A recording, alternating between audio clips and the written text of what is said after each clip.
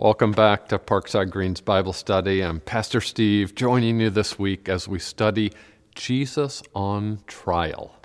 And trials have always fascinated people, going back to the ancient trial of Socrates and the late medieval trials of Joan of Arc, Martin Luther, Galileo. I think here in the U.S. we often think about the Salem witchcraft trials, the O.J. Simpson trial, the impeachment trials of Bill Clinton and Donald Trump. Trials can be dramatic, right? That's why they're often portrayed in films like To Kill a Mockingbird or A Few Good Men, or on a much lighter side, Legally Blonde. But there's really nothing light about the most important trial in history, the trial of Jesus. And we're going to study Jesus on trial this week as portrayed in the Gospel of Luke, guided by three headings. First, we'll see Jesus mocked and beaten, chapter 22, verses 63 to 65. Secondly, we'll see Jesus questioned and accused, chapter 22, verse 66 to chapter 23, verse 12. And thirdly and finally, we'll see Jesus guiltless and condemned in chapter 23, verses 13 to 25. So Jesus mocked and beaten, Jesus questioned and accused, Jesus guiltless and condemned. You'll remember we left off last week with Peter. He was out in the courtyard denying any association with Jesus. And Jesus was being held in the high priest's house. So now Luke gives us some additional information about what was going on with Jesus as he was held there in the high priest's house. And it's some painful information, because what we learn is that the men who were holding Jesus in custody were mocking him as they beat him. In a sense, it's no surprise, because earlier in Luke 18:32, Jesus had told his 12 disciples that when they got to Jerusalem, he would be mocked and shamefully treated. But still, it's painful to think about God in the flesh being mocked and beaten. We don't know if they used jabs or hooks or uppercuts, but it says they beat Jesus. That hurts, and it naturally gets a person's blood flowing too. I mean, who knows exactly what feelings surged through Jesus, fully God and fully human, as he underwent this ordeal. Whatever he felt, we know that Jesus exercised amazing self-control. And then they added insult to injury by engaging in a cruel, brutal game of blind man's bluff. They blindfolded Jesus, hit him, and then taunted him by saying, "Prophesy, who is it that struck you?" Right? If you're really a prophet, surely you know who just hit you. I think the irony here is that the one who's blindfolded, Jesus, actually sees. He sees the purpose of this mocking and beating as part of God's plan to save sinners, the very sinners who are assaulting him. But the ones who think that they see are actually blind, right? They're blind to the fact that it's the Son of God, it's their Creator, it's the one who will someday sit on the throne of judgment against them. That's the one they're mocking and beating and blaspheming. And of course, they're violating Jewish law by beating Jesus before he's been proved guilty in a trial. Things are clearly out of order here, aren't they, as Jesus is being beaten and struck repeatedly before he's even questioned and accused. Which brings us to our second section, Jesus questioned and accused. As soon as day came, we're told, and a trial could be conducted, representatives of the Sanhedrin, that's the ruling religious court of Israel, they gathered together. And that included the elders, chief priests, and scribes. And they led Jesus away to their council, where the full 71-member Sanhedrin normally would assemble in a meeting room. It was there in the temple, a place called the Chamber of the Hewn Stone, where they typically sat in a kind of a semicircle with the high priest at the center. And their first question for Jesus is very straightforward. If you're the Christ, tell us. I mean, that was a key issue, whether Jesus thought of himself as the Christ, the Messiah, or not. And of course, Jesus was the Messiah, but not the Messiah they expected. So Jesus answers by saying that Even if I tell you, you'll not be convinced. You won't believe. And even if I asked you, you're not going to answer. Jesus' words will not convince them. Because we know, already back in chapter 19, they had made up their minds to destroy him. So they're not looking to learn from Jesus. They're looking to condemn him. But Jesus' actions will prove in the end who he is. From now on, the Son of Man shall be seated at the right hand of the power of God. Whoa. Jesus, I think, is pointing them back to Daniel 7, verses 13 and 14, where the Ancient of Days gives to one like a son of man an everlasting dominion, an eternal kingdom. That's who Jesus is. And the Jewish leaders seem to get what Jesus is implying from Psalm 110, verse 1, about sitting at God's right hand. And that's why they follow up by asking, are you the Son of God then? Do you have a unique relationship of equality with God? Jesus seems to deflect responsibility back on them by answering, you say that I am. Like the fact that they have Jesus on trial shows that they think he is a dangerous pretender who claims to be the Christ or the Son of God. And at that point, they seem to feel like they have enough to condemn him, that they've heard it from his own lips. But the Jewish Sanhedrin at that time was not authorized to carry out an execution. So the whole company of them, that's around 6 men or so, brought Jesus to the Roman governor, Pilate, in an attempt to get Pilate to order Jesus' death. Now, it's probably still early in the day, because we know that Roman officials typically met with the public only between sunrise and noon, and the Jewish leaders just launch right into their accusations against Jesus, telling Pilate that we found this man misleading our nation and forbidding us to give tribute to Caesar and saying that he himself is Christ, a king. Right? You notice the shift here? The Sanhedrin's earlier religious condemnation centered on Jesus not denying that he was the Christ or the Son of God. But that was of little concern to Pilate and the Romans. So the Sanhedrin now shifts their accusations against Jesus to 3 political charges. Number 1, Jesus was misleading the nation of Israel, probably insinuating that Jesus was leading Israel away from loyalty to Rome. Number 2, Jesus was forbidding Israelites from giving tribute to Caesar.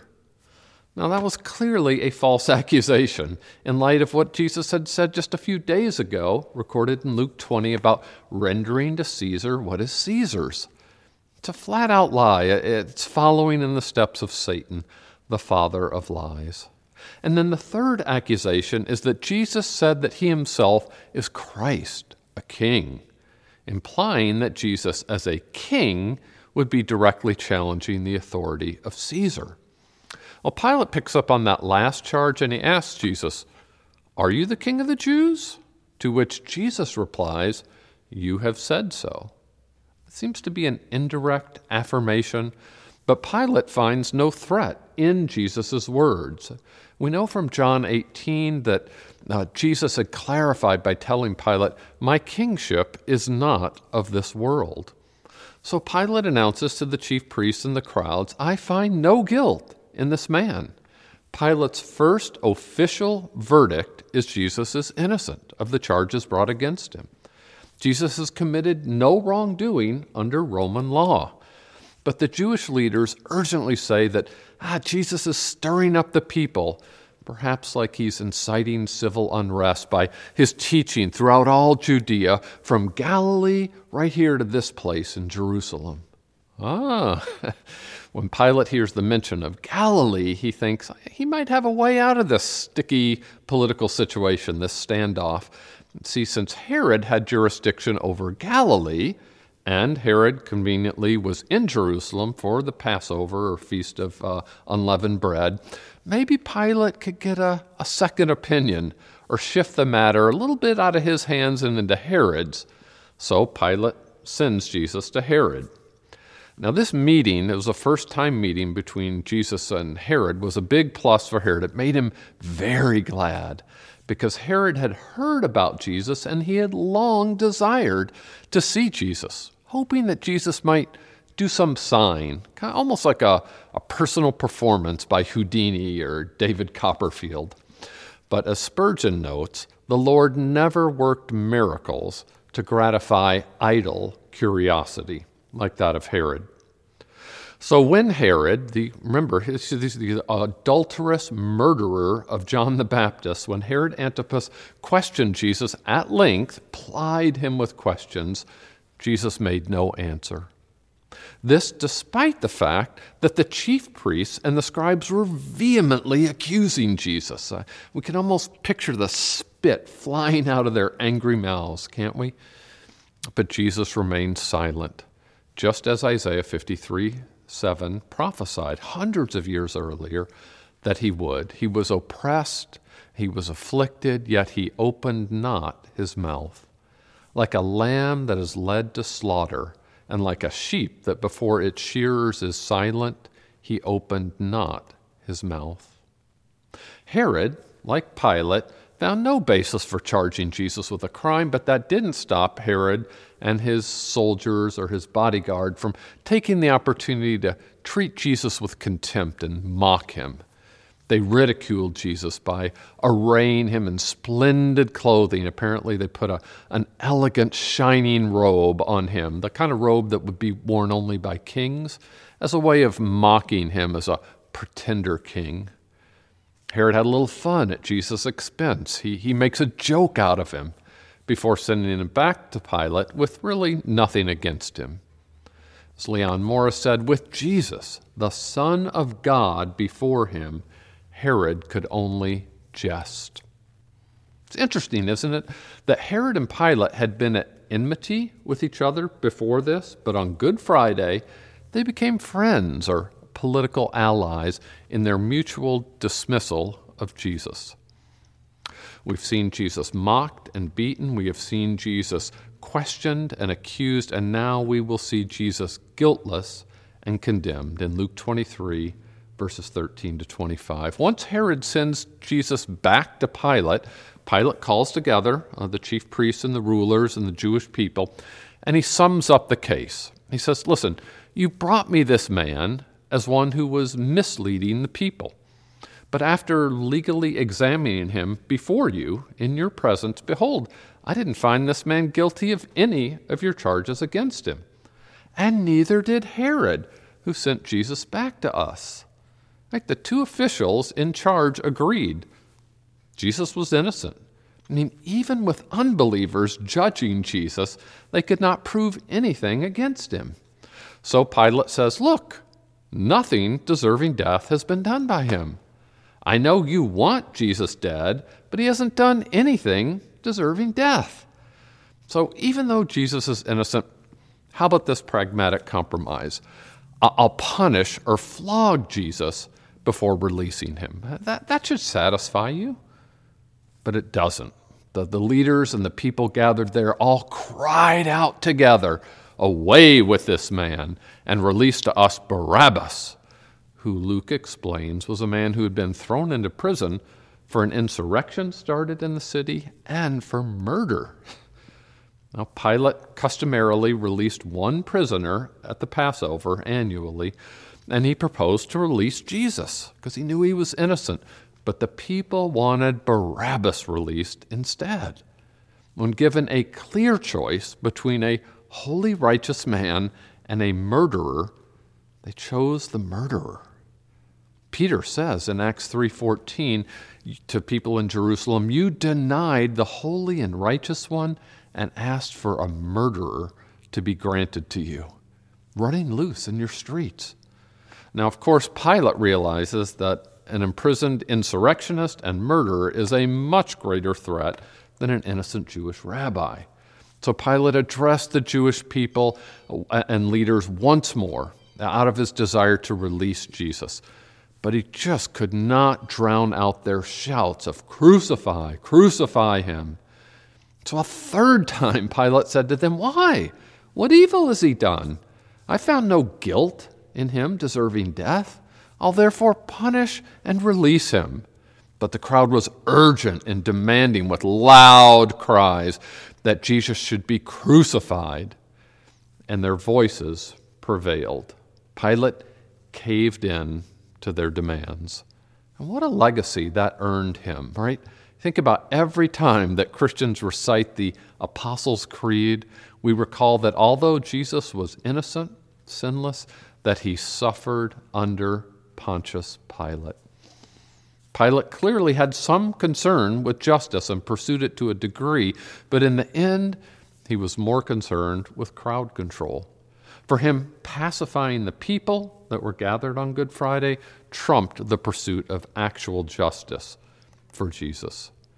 Though Pilate had 3 times declared Jesus to be innocent, not guilty, he delivered Jesus over to the will of the crowd.